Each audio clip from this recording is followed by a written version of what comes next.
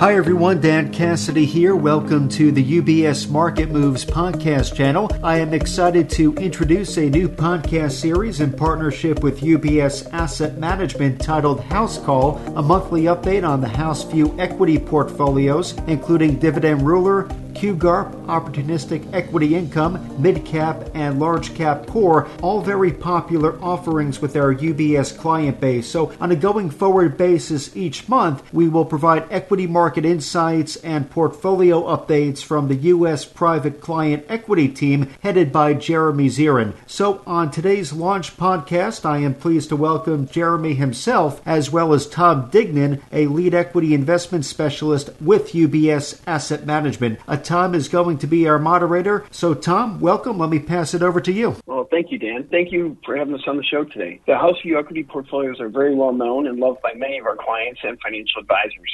Jeremy and his team have been building the empire for over 10 years, and it's really amazing to see the following they've amassed. So we're really excited to launch this podcast series so that on a monthly basis, we'll be able to deliver real-time updates to our listeners on equity markets and some portfolio highlights as well. So with that, I'm going to jump right into the questions and talk a little bit about the market. So, Jeremy, with the S&P 500 near all-time highs, despite some recent ups and downs, can you just take a moment to discuss what have been the main drivers of the market's strong start to the year? Hey, sure, Tom. It's clearly been a strong start, right? The markets are up, roughly 9% year to date as of today, and that's on top of the 18% gains that we saw during the pandemic year of 2020. And so markets are close to all-time highs, and many investors still ask, so how do you explain the strength in markets, just given the fact that we haven't gotten back to what would be a more normally functioning or fully functioning economy? And I think the biggest focal point for investors, really dating back to the second half of last year, has just been progress made on the COVID front, right? Progress towards economic normalization.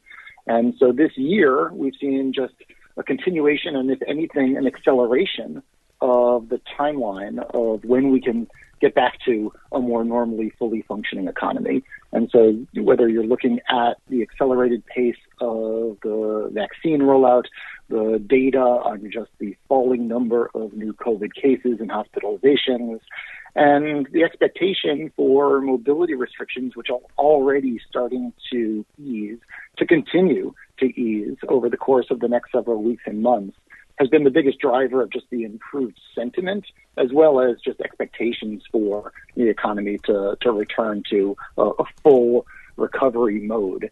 I would say the second positive development that's more specific to the equity market rally has been just the strength and resilience of the profit cycle. And so S&P 500 earnings have to be characterized here as just incredibly resilient, given the economic shocks and dislocations that we've seen.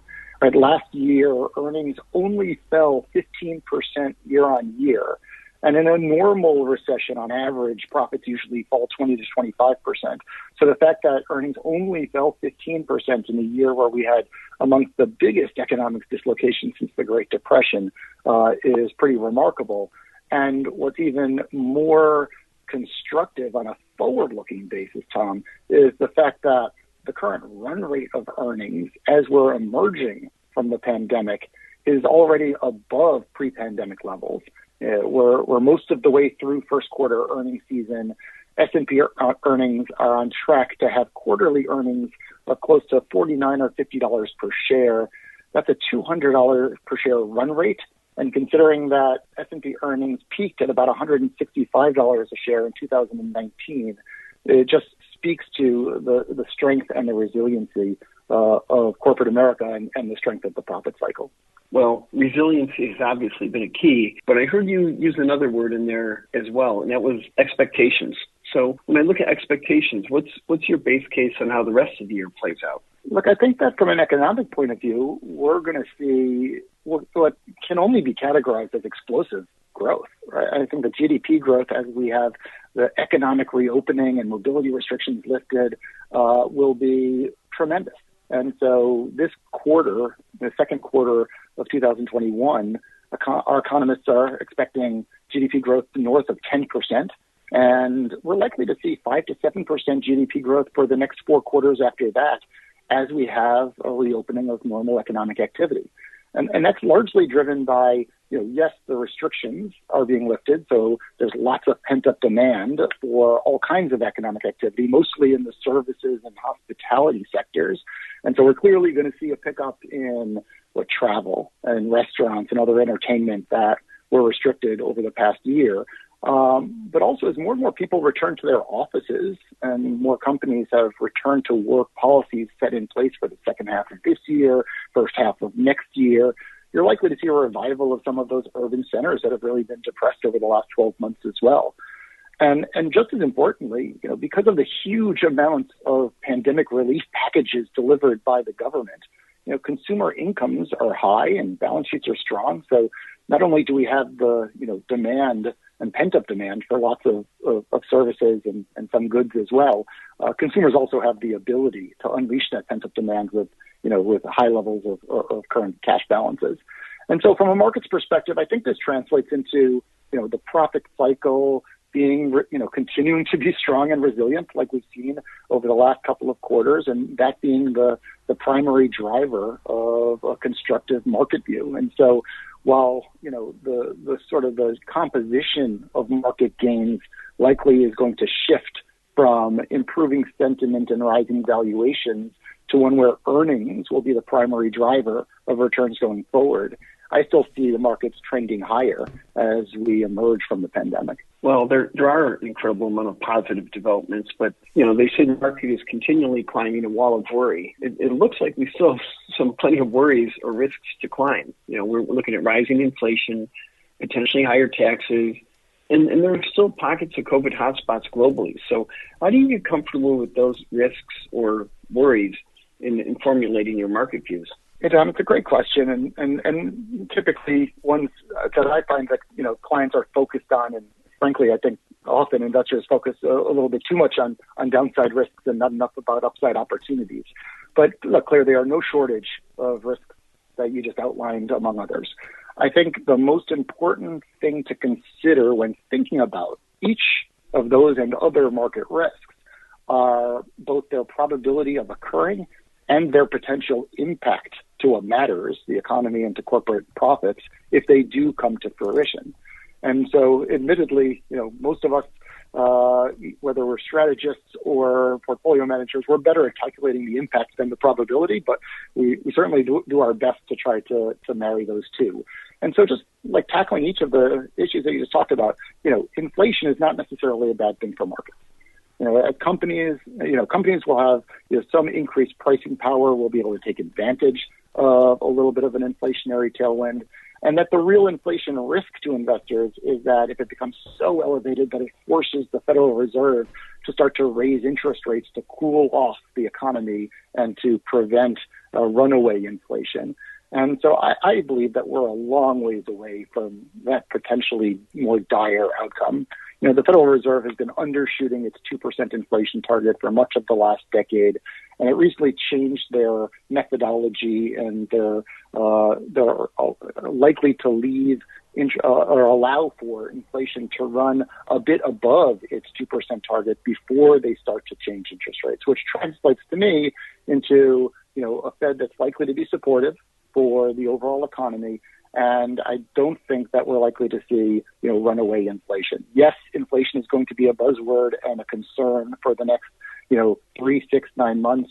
We still have, inflationary pressures as demand is outstripping supply right now, whether that's in the labor market or whether that's in many specific industries because of, supply chain bottlenecks that were caused by the pandemic.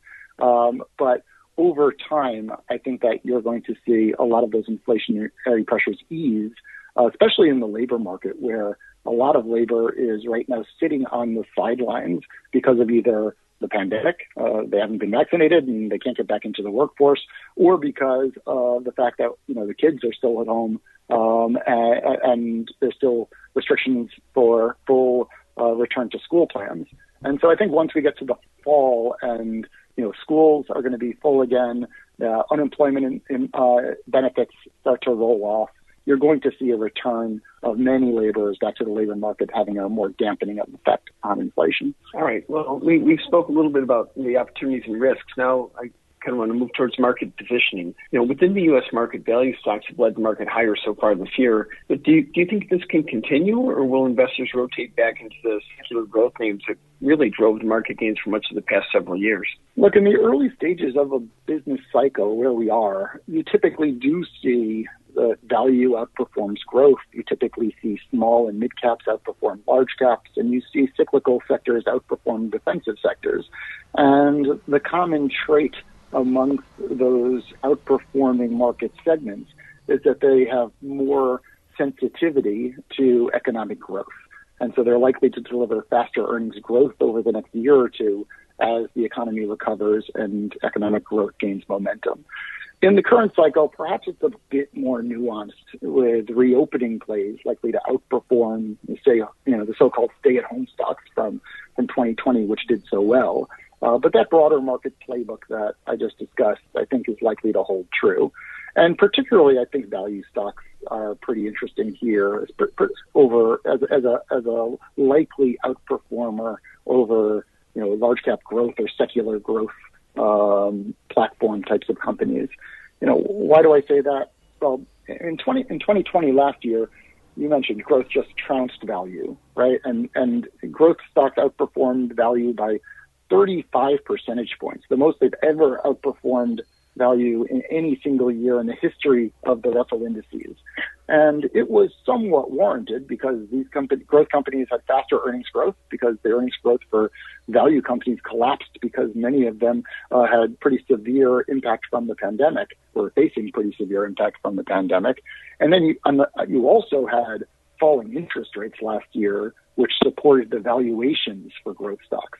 And if you fast forward to this year, we're now seeing a reversal of both of those factors, right? You're likely to see faster earnings growth from the value-oriented recovery plays in the market.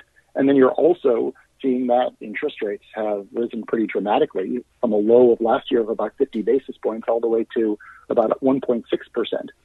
My view is that there's likely more room for interest rates to rise, more room for economic activity to continue to advance. And that should continue to be a tailwind for value over growth. And yes, value is outperformed by about 13 percentage points this year. But if you look at the relative valuations between value and growth, we're still clearly favoring value. We're still about 1 to 1.5 standard deviations cheap relative to history, that value stocks are more attractive than growth stocks. Well, and then even within value, and I think you alluded to this, you talked about cyclicals, you talked about the interest rate environment. What sectors within the value space look really interesting to you right now? Yeah, two that we're focused on and been adding exposure to in our portfolios would be financials and industrials. I would say that, look, financials have cheap valuations relative to the market, and that's despite the fact that their balance sheets just came through the pandemic with flying colors and lots of excess capital. And so when I look forward to, the outlook for financials, I think you're going to see healthy markets supporting their earnings growth. I think you're going to see rising interest rates supporting their net interest margins. And I think you're going to see generally an accelerating economy, which would limit credit losses. So I think that there's still further upside for the financial sector, particularly relative to the broader market. And then when I think about the industrials, they're typically an early cycle winner and an economic recovery play as you go from more depressed levels of, manufacturing to more normal levels of manufacturing to produce all of those goods that the consumers have pent up demand for. I would say in this cycle, they may get an added kicker from a potential infrastructure spending package from Washington. And while that certainly has some risk to it, it seems to me that we're likely to see some form of infrastructure package, even if it's not quite as large as the current proposals coming from the Biden administration. It should still support, even faster earnings growth for industrials and material companies, perhaps even energy companies, than they normally would see at this stage of the cycle coming out of a recession. Well, that's really good. So we know what your views are. Let's talk a little bit about how you deliver that. Your team manages 5 portfolios. all of which are exclusive to UBS Wealth Management clients. Can you give our listeners a quick overview of the portfolios that you and the team manage? Sure. So, I would say before I get into each of the portfolios, there is a common thread across our portfolios in how we manage and how we come to our conclusions on both stock selection and portfolio construction. And what that combines is different disciplines in the investment landscape. And so one of them is quantitative. We're not a quant shop per se, but we use quantitative models that help us identify the specific characteristics that are relevant for the portfolio's purpose. And then we also leverage the outstanding work done by our Chief Investment Office to incorporate both our top-down views on markets, meaning the direction of markets, what areas of the markets we should focus on, as well as the bottom-up views on individual securities. And so when you talk to many portfolio managers, they say, well, we're quantitative in nature, or we're macro in nature, or we're just pure stock pickers, and everything is from a bottom-up perspective. Now, I believe there's value in all three of those. And so we try to extract that value from those disciplines and incorporate all of those into our portfolios. And so what are our portfolios? Well, we have one portfolio called the Dividend Ruler portfolio, which is our longest standing portfolio, which I created when I was the chief equity strategist in wealth management back in 2003. And it focuses on companies that we have high conviction will deliver strong and consistent dividend growth through the business cycle. Our largest portfolio right now is called QGARP. That acronym stands for Quality Growth at a Reasonable Price. And so it is focused on large cap growth companies, but the primary focus really is to mitigate the risk that is inherent in investing in growth companies by having an overlay of quality as well as valuations. And I would say that that's certainly even more pertinent in today's environment where growth stocks have had such a dramatic run-up in performance and valuation over the past few years, to have a keen focus on not overpaying for companies that are likely to deliver above average earnings growth. A third portfolio is our large cap value portfolio called the Opportunistic Equity Income portfolio. It looks for companies that have an attractive current dividend yield that appear intrinsically undervalued. And so where we can identify companies that look cheap, throw off a nice dividend for an investors, and the opportunistic component of it comes from our ability to identify some catalyst that will unlock the stock's undervaluation over time. And then finally, we have two other strategies, our mid-cap strategy and our large-cap core portfolio.